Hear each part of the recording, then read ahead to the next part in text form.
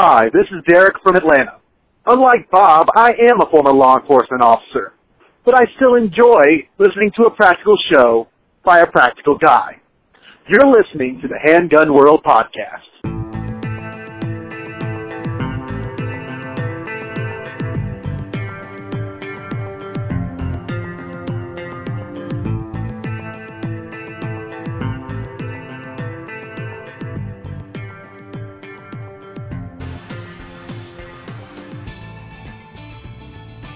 Hi folks, this is Bob Main. Welcome to another episode of the Handgun World Podcast. A practical show done by a practical guy, and that is me. You're going to find that this show, I don't really go tactical on you, and when I talk about prepping and things, I don't go tinfoil hat on you. I keep things rooted in common sense on this program, as well as all the firearms talk. I keep rooted in common sense and focus on the Second Amendment and your rights and guns and things like that. So welcome to another one. So this week, I'm going to kind of do a part 2 to one-handed shooting, and also going to talk a little bit about what may have actually happened to George Floyd that they're not talking about. And that's kind of a sensitive subject, I realize. It's very sensitive. And I got some comments I want to make about that as well. This is a result of a couple real good voicemails that you're going to hear in a few minutes. Remember, this show is sponsored by Concealment Solutions, makers of fantastic holsters. Inside the waistband, outside the waistband, the appendix carry. Whatever you need a good belt. If you're a new gun owner, there's a lot of new gun owners out there. Get a good holster and a good belt for your gun. Check out concealmentsolutions.com. The one-word coupon code, which is Handgun World, gives you a 10% discount. So when you check out, go to Handgun World, get a 10% discount off of concealmentsolutions.com. Check them out. I've had them, been using them for years. So let me start by a kind of an interesting observation I recently made at a competition shooting match. Yesterday, by the way, this show is recorded on Sunday, June 21st. Happy Father's Day to everybody. Sunday, June 21st, 2020. Happy Father's Day. I want to say something about Father's Day. You know, anyone can be a father. A father is a biological fact. But then we are also called dads. And a dad is a title that you have to earn. I believe that. A father is a biological fact. A dad is a title that you have to earn. I'm proud to be a father. I'm proud to be a dad. The good ones are both. And I'm not perfect. Who is? Nobody really is. Except for one perfect father, and that's our Father in heaven. Our earthly fathers are not really perfect, and no one can be, but what's in your heart is that what matters. And fathers, never underestimate your importance, and be there. The thing you have to remember as a father, be there. People need you. Be there for them. I think that's probably the most important thing you can do, is show up. Alright? So, happy Father's Day to everybody. I hope that you had a special one. So the experience at a competition match really wasn't mine. It was somebody else's, but I got to share this with you. So I have a good friend of mine that went shooting with us, and he has a pistol that he kind of created on his own. He bought a bunch of parts that are Glock-like, but are not really Glock parts, and he created a Glock-like handgun. He's got a Lone Wolf lower, and he's got a barrel and a slide and an upper that he bought from someplace with some fancy stuff on it and compensation on it. Well, I don't think he had a compensator yesterday. No, he didn't. He didn't have a compensator yesterday, but he's got a barrel for one. And And then he bought a Holosun red dot sight, and he put that on, and he's got an aftermarket barrel. Pretty much everything is it's like a Lego gun. It's a Glock, but it's not a Glock 19 size. And he was having all kinds of problems with it, all kinds of problems, and he has been for several weeks. He's been having issues, reliability issues. But yesterday's issues were a little bit different. They were reliability issues that hadn't shown up before. Now, interestingly enough, last weekend he couldn't hit very well. He couldn't hit the targets very well, and thought that there was an issue with the barrel or the sights or the slide. And at the end of the match, we had some extra time. I said, "Hey, can I have your gun? Can I check it out? Can I use it? Can I borrow it right now? And I want to shoot a magazine of ammo." He said, "Sure." So there were about 4 or 5 steel targets out there, and I took his gun, loaded it up, and I shot all 4 or 5 steel targets from about 10 yards, and I didn't miss, not once, an entire magazine. It wasn't the gun. It wasn't the gun. The reason he was missing was not the gun. That's one of the best things that you can do if you're missing a lot. Before you start calling it the gun's problem, give that gun to somebody else and see if it does the same thing for them. Give it to somebody that you know is likely a better shooter. And if it continues to miss for somebody who's a good shooter, then maybe it is a gun problem or an ammunition problem or a sight problem or whatever. But I didn't miss, and it never malfunctioned on me either. So just some food for thought. And if you give it to that person and they shoot it and they don't miss and it never malfunctions, you need to examine what it is that you're doing, because you're the problem and not the gun. And I'm going to share something with you, and that is, it goes like this. 90% of the time, the problem is not the gun. It took me a long time to figure this out. It did. I'm going to be straightforward here. It took me a long time. You probably heard me talk about back when I first started shooting, both defensively, competitively, even long before I started teaching people, about 2005, 2006, 2007 time frame. I spent a lot of money on guns. A lot of money on guns, on modifications, on different parts and things like that. I had some expensive 1911s. I had a real expensive Sig Sauer. And I was always modifying them and tinkering with them and changing this and upgrading that and doing all that.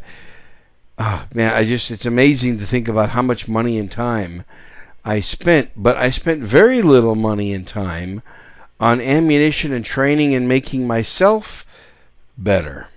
And what I learned was that my shooting did not improve much better. And these were expensive 1911s. These were good guns. It was a real good SIG. It was a SIG 226, a good gun, SIG P226. And my shooting just didn't get much better, no matter what I did to the guns. And it took me a while. So I want to share this with you. Hopefully you don't make the same mistake. It took me a while to figure out that the majority of the problem was me. And then here's what I learned. Once I got to be a better shooter, then the modifications, they helped a lot. They exponentially helped improve my shooting once my skill level got better.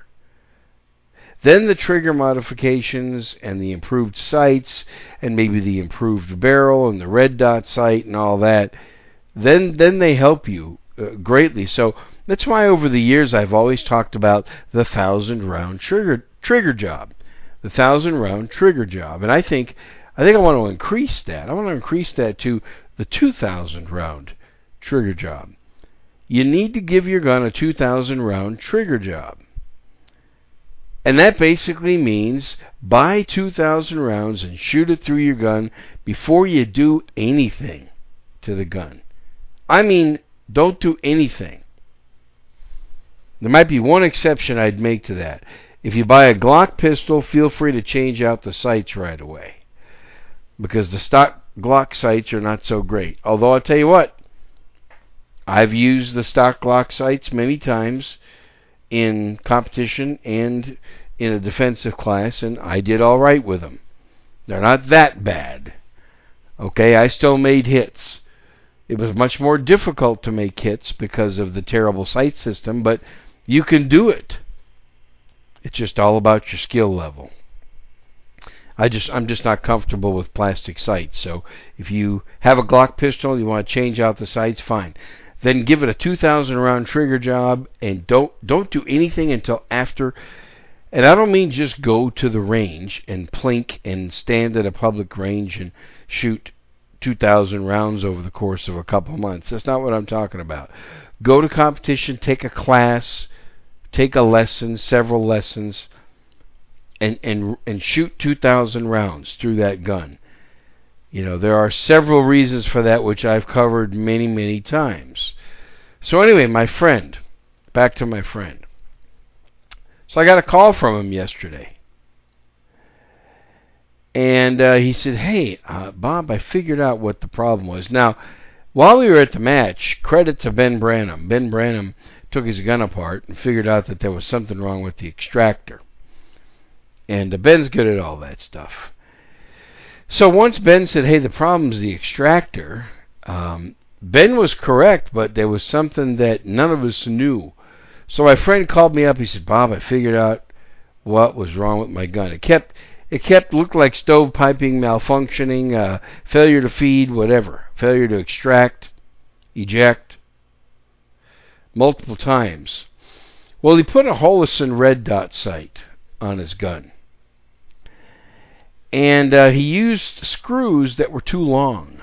From what I understand, you get several different lengths of screws with the Holosun red dot sights, and the one that's on the right side of the gun, when he put it in there, is too long, and it was pinching the extractor. It was pinching that spring or whatever. And because he said he basically took that screw out and put in a shorter screw, and it appeared that everything was fine now. So I told him, I said, you need to take that gun to the range soon and test it. But I think he did find his problem. If that screw was too long and it was pinching on his extractor or spring or rod, whatever's in there, then that could definitely cause the gun to fail to properly extract the spent casings. So again, whenever you make a modification, even if it's a red dot sight, whatever. He bought a slide that was already cut for a Trijicon RMR or Holosun red dot. And but I guess you need to just really pay particular attention, close attention to what you're doing when you're modifying your gun, because typically when you see a lot of malfunctions in someone's modern semi-automatic pistol, it's because they've made a lot of careless modifications. Now, I think there are good modifications and then there are careless modifications. Maybe that's a topic for a future podcast that I'll talk about. I've made some careless modifications myself. But I was shooting a gun yesterday that's got a lot of modifications to it, but they've all been done well, and I've not had a single problem. It's the Glock 19 third generation that you see on my YouTube channel that I recently talked about on a podcast a few weeks back. If you go to my YouTube channel, you'll see it. I titled it An Almost Perfect Glock. And it ran absolutely perfect. And I'm shooting a lot better with it. Now, my skill level, I'm not going to say I'm expert. I'm an intermediate shooter. Maybe I'm a little bit towards the top end of the intermediate level. I'm at the sharpshooter level in IDPA, so it's not master or expert, but the modifications I've made, I've noticed that my shooting has improved a lot the last 2 times that I've been out, because I've given that particular gun about a 10,000 round trigger job. Before I did much to it at all. Which, that just reminds me, I got to get more ammo. I'm getting low. I'm down to somewhere around, I think, 1,500 or 1,600 rounds. I saw something on, it was either Facebook or Twitter recently. I can't remember which one.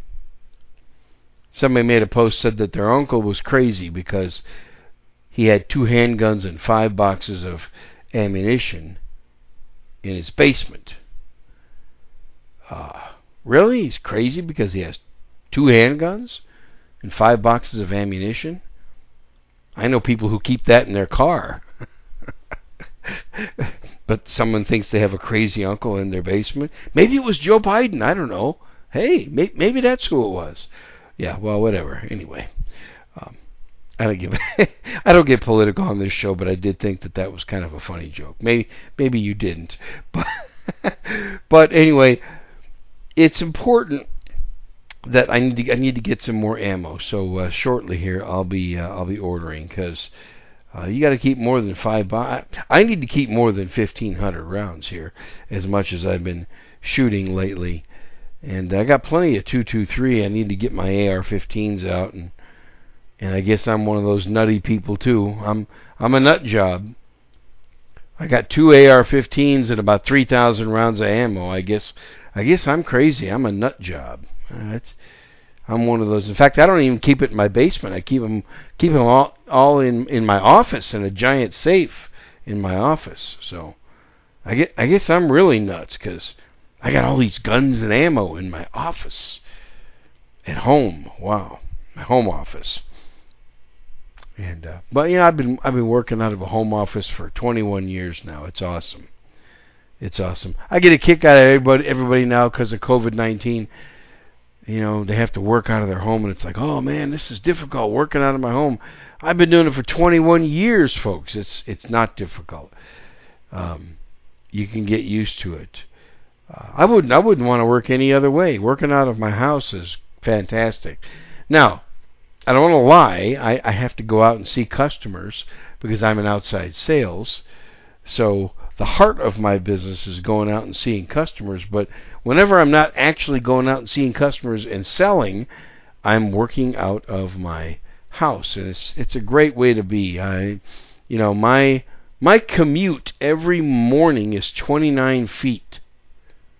That's great. I love it. There's not much traffic on that 29-foot commute from my bedroom first to the coffee machine, and then from the coffee machine to my office. 29 feet. Maybe it's more. Maybe it might be 32 to 33 feet now that I think about it. But anyway, I don't have a real big house. But I got to get this ammo. So anyway, what I did for my friend is he got really frustrated. So I had my stock 5th generation Glock 17, 100% stock, and I gave it to him. I said, here, finish the match. We had 3 more stages to go. I said, finish the match with my stock G17, 5th generation.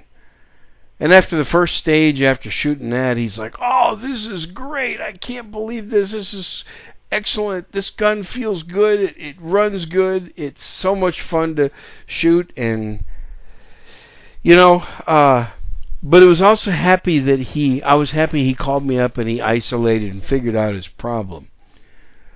Lesson in this, I think, is just please stop making so many modifications to your gun that might not be necessary, and if you do want to do them, make sure that everything is done right. Now, this is also another reason why it's important to go test your equipment. Go to competition, go to a training class, take a lesson, test your equipment. You need to know if there's things causing malfunctions on your gun that you don't know about. Even if your gun is in completely factory stock condition, Sometimes you get some bad ones from the factory. You need to go test them, and test them a lot. And I don't mean just 2 boxes of ammo and call it good. No. Many hundreds, if not thousands of rounds before you call it good. Okay? Even if it means you only buy 1 gun and some ammo, because that's all you can afford. Because Bob Mayne said you got to give it a 2,000 round trigger job. Okay, fine. So if you're going to follow and do that, you can only afford in your budget 1 gun and 1,000 or 2 rounds of ammo. That's fine. Stick with that. Stick with that till your budget grows and you can get something else. But just make sure that that gun is going to be reliable and do the job, because there is nothing more important than reliability if you have to use your gun in self-defense. Would you agree with me on that? I hope so. I hope so. Reliability is the most important. And the second most important thing about your handgun for self-defense is that it's reliable. That's the second. And the third most important thing is reliability. You get the point? There's no substitute for it. Okay, so that's the story on that. Okay, so let's get to the first voicemail about one-handed shooting again. Hey Bob, it's Dave in Utah here, calling with a little comment on your one-handed shooting show. I recently started carrying a little pocket gun as a backup to my normal gun, and I've discovered the best place for it is in my left side hip pocket in a pocket holster. And as I've been practicing drawing and doing dry fire with it, I realized something. Another good reason for a skilled shooter to shoot with their offhand is that when you start shooting with your weak hand, the gun feels really awkward. It's really kind of difficult and weird to grip it, and you have to kind of relearn how to do it and remind yourself of all those techniques that you learned in your first pistol classes to control recoil, to minimize the muzzle moving when you pull the trigger, things like that. And that's useful experience, because when you're taking a new person shooting, you're teaching a brand new student who hasn't handled a gun, it feels awkward and weird, even in their strong hand, because they're not used to holding it correctly. So really teaching yourself to get up to a certain skill level with your weak hand will remind you of, maybe how difficult it is for a brand new shooter, and, reinforce those basic techniques of pistol shooting that we all learned from our professional teachers. And then we can pass those lessons on, remember how it feels, empathize with them, and facilitate learning. Anyway, thanks for the good work. Keep it up, Bob. Bye. Dave, that's such a good point. Yeah, it does kind of remind you of what it's like for a new shooter. And, you got to practice that. A lot of people do carry their backup gun on their opposite side of their strong side, like in a front hip pocket or someplace like that. And so you'll be drawing it, like for me, I'm a right-handed shooter. So if I'm carrying my pocket gun in my left pocket, I'll be drawing it out of there with my left hand and most likely shooting with my left hand. And like I've said before, I'm actually pretty good at it. I don't know why, but I'm pretty good shooting with my left hand. Every time I do it, whether it's in competition or training class, I don't normally have too much problem with the left-handed shooting. Some of it has come natural to me, but I've practiced it too. And so it shows. It shows. When I practice it, there it is. It's a skill I can do fairly well. Not as good as using my right hand, or not as good as using both hands, but I don't fall apart when I have to shoot with my left hand. So Dave brings up a good point. It kind of reminds you what it's like, or what the new shooters are going through when they're trying to learn. And in one-handed shooting, it really challenges your ability to use the proper grip, use the proper stance. Recoil control becomes so much more important. and the grip is so important. It's real easy. You got to be careful of something. When you're shooting with your offhand, the hand that's not your dominant hand, and you're shooting a semi-automatic gun, it's easy to not have a good enough grip and cause a malfunction. And even if you're shooting a revolver, you're shooting it with your offhand, it's going to be much more difficult.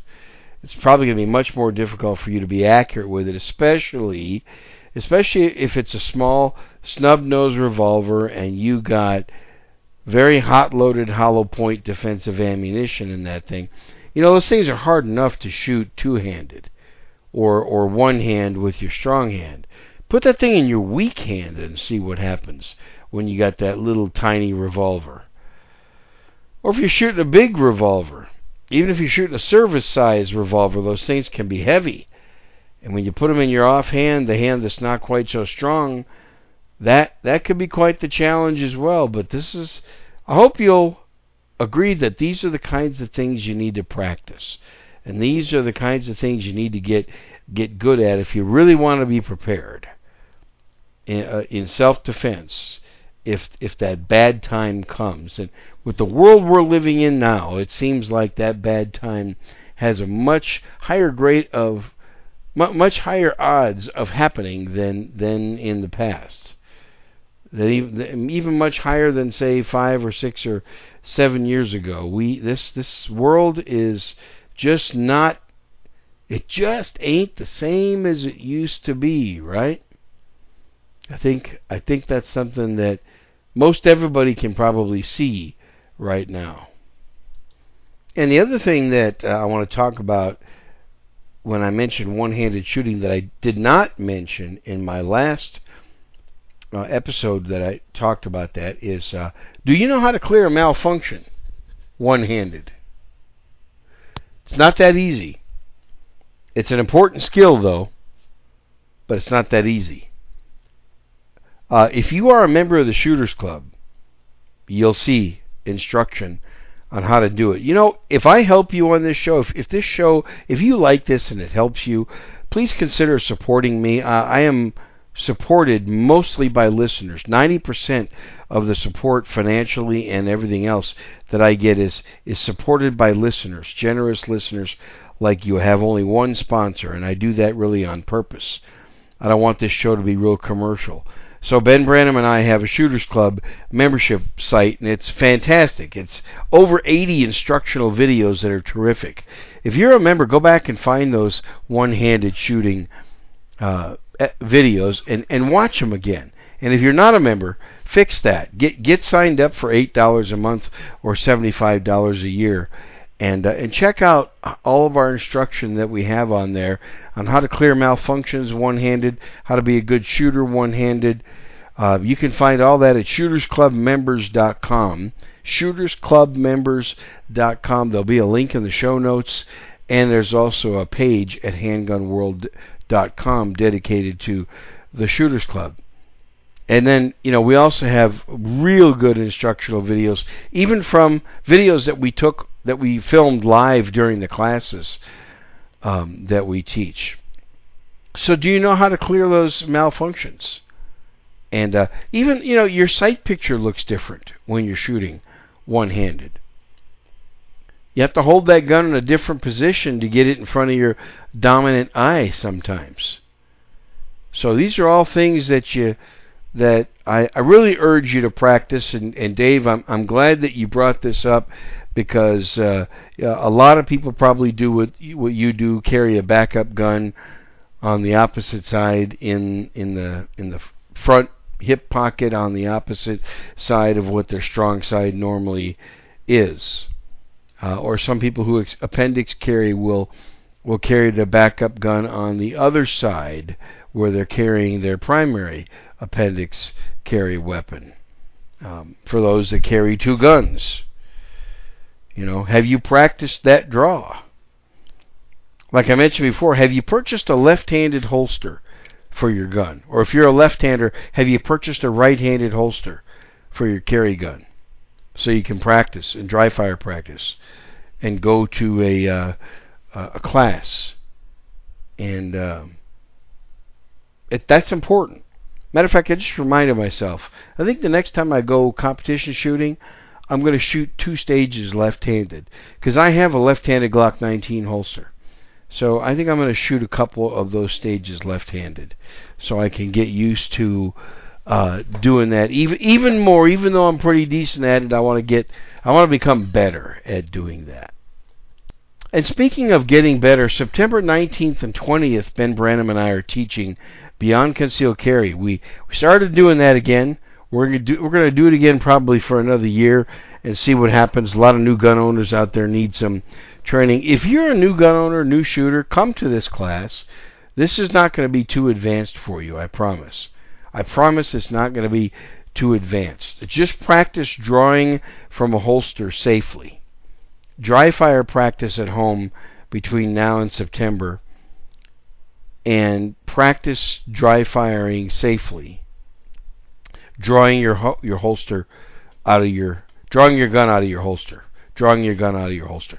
Practice that, even if you can get to a range and practice that before you come to class. That's pretty much all you need to know before you come, and we'll even get you up to speed, and we'll work with you even if you have a challenge doing that. So again, beginners are welcome in this class in San Antonio, September 19th and 20th, San Antonio, Texas. It's on our website. Get signed up. Ben Branham and I are both the lead instructors. You're going to get 2 instructors for the price of 1. Early bird specials are on right now. Check it out. Go to the website, my website, handgunworld.com, and you'll see a link there to get signed up. Okay, so this next voicemail is about a topic potentially that something that may have happened in the George Floyd situation. Maybe, we don't know. A lot of unknowns there, but this is something that may have happened. Hey Bob, a little part 2 here. I was talking about wooden chest. So wooden chest is something that the medical people call, because basically all of the muscles in your chest, around your ribs and diaphragm, they all flex, they all seize up. And so what happens is then, it's like, I guess it's kind of like an extreme version of getting the wind knocked out of you. You're having a spasm. You're not able to expand or contract your chest, so you're not able to move air into your lungs. Some article I saw said that this person had observed this in a medical setting where they administered fentanyl as an anesthetic to somebody, then all of a sudden their chest wasn't able to move, and so they gave them another drug that counteracted that. It was allowed those muscles to relax. And so George Floyd had fentanyl in his body, so that could have been a reaction that he was having to the fentanyl, where all of a sudden his lungs just seized up. Now, he could have been experiencing excited delirium, which was causing him to incoherently fight with officers, or maybe he was panicking because the fentanyl was causing his chest to gradually stop working and making it hard for him to breathe, and so he's panicking and fighting officers. In any case, he fought with them. They were able to get him restrained. However, they kind of violated protocol by putting pressure on his lungs and his airway, because you're not supposed to do that. In the report filed by Minneapolis Police Department, they'd mentioned that one of the officers had talked about, excited delirium, and shouldn't they roll him on his side? So they improper procedure there on his neck, and then of course once he goes unresponsive, the police have that person in custody. They need to start doing medical treatment. They need to roll him on his back and position his head and make sure his airway's clear and see are his lungs rising and falling. Does he have a pulse? And they need to start doing aid. And from that video, they just sat there and let him just be unconscious and unresponsive for a couple of minutes. They did not attempt to do any sort of first aid on him at all. And so I think that's where a lot of the missteps happened. Whether that was deliberate or not, I'm not a mind reader, who knows, but they should have not been on his neck. impeding his breathing, and when he went unresponsive, they definitely should have immediately started switching into CPR mode, trying to keep that guy's heart pumping and keep the blood moving until the medics got there and were able to start working on him. Anyway. Okay, Dave, that's some stuff I really hadn't thought about. Now, I want to say this. In no way do I condone what the police officers did to George Floyd. It is a tragedy of the first degree. It really is. It's just absolute gross negligence, and that proved to be deadly for Mr. Floyd. And I still grieve for him and his family, and I grieve for us as a nation, and I grieve for us as for people who are in law enforcement, because not all police officers are that way. Not all police officers are a Derek Chauvin. They're just not. And all these calls to defund the police, go take a look at the pictures from 9/11, from September 11th, and look at those police officers and the heroic things that they were doing and the fire department was doing in New York City. You want to defund those people?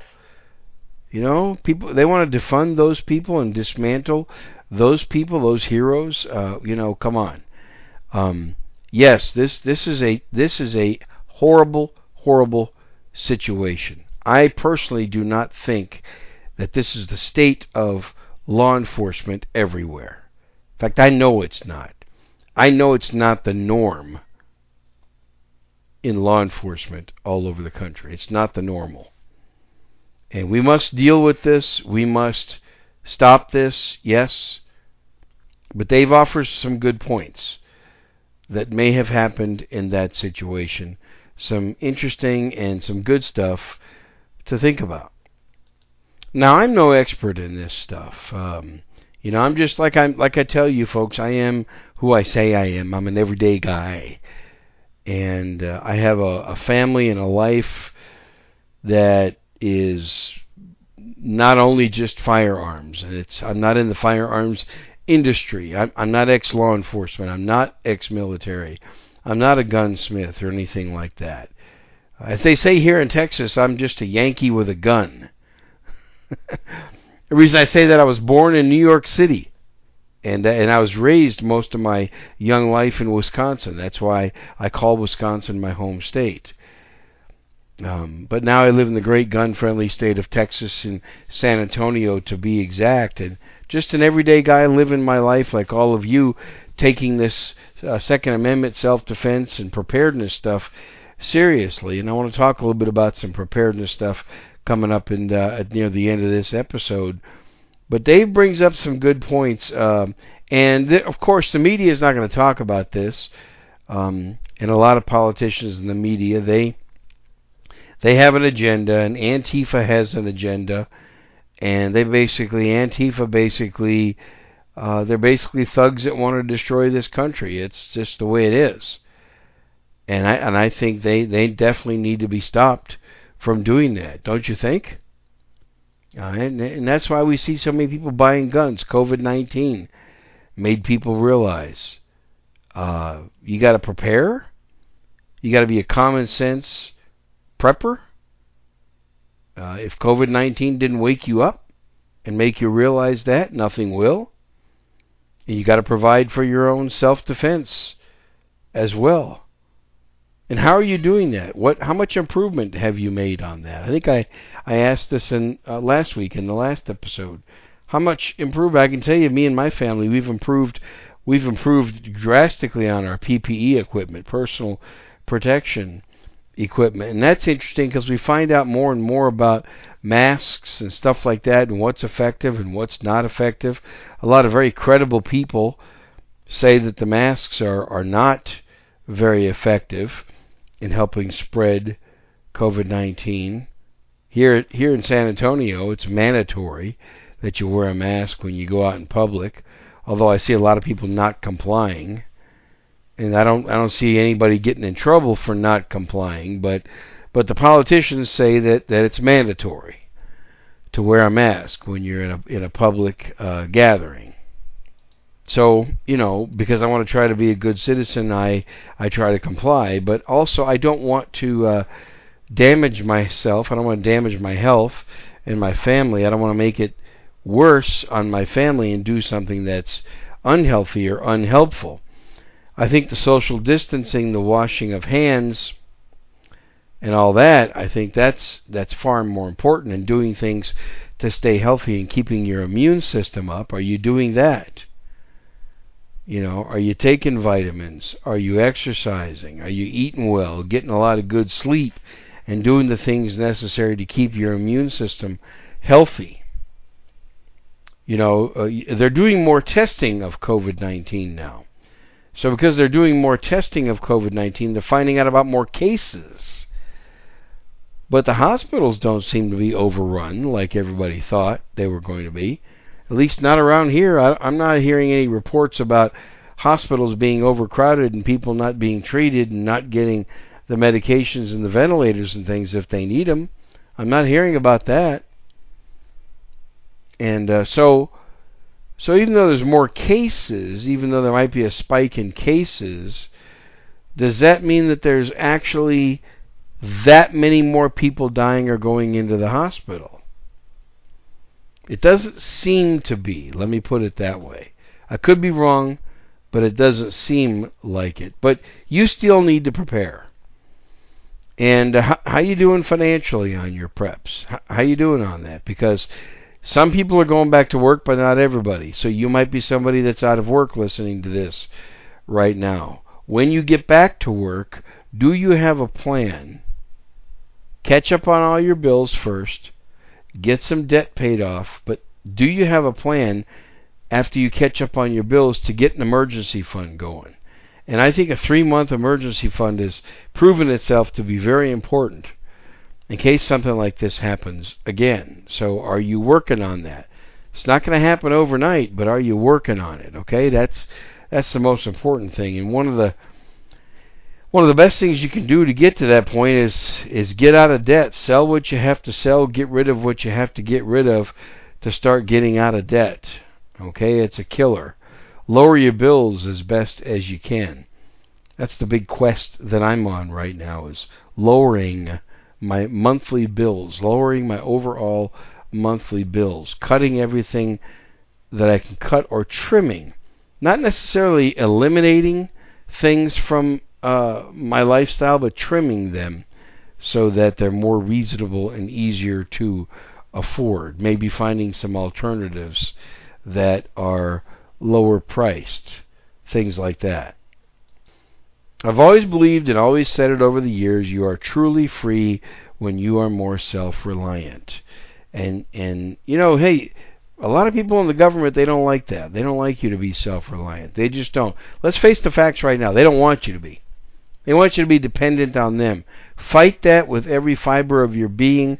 Fight that tooth and nail with everything you can. Do not become dependent upon the government to take care of you and your family. The more dependence that the government has, the more power and control that they have. And the easiest way to take power and control away from the government is to reduce dependency on that said government. I really believe that strongly. And so that's my message for you in this episode. Also, please remember to use my Amazon store when you make your Amazon purchases. Go to handgunworld.com first, and then use my Amazon store that's on my page. I get some help financially from Amazon, and every little bit helps. I'd appreciate that. That's all, folks. Thanks for listening to episode 512 of the Handgun World podcast. I'm Bob Mayne. I do a practical show because I'm a practical guy, and it's my goal to keep it that way and to help you. So, as I close, I want to say, remember, evil does not exist in the holster. It exists in the hearts of men and women. Shoot straight, shoot safe.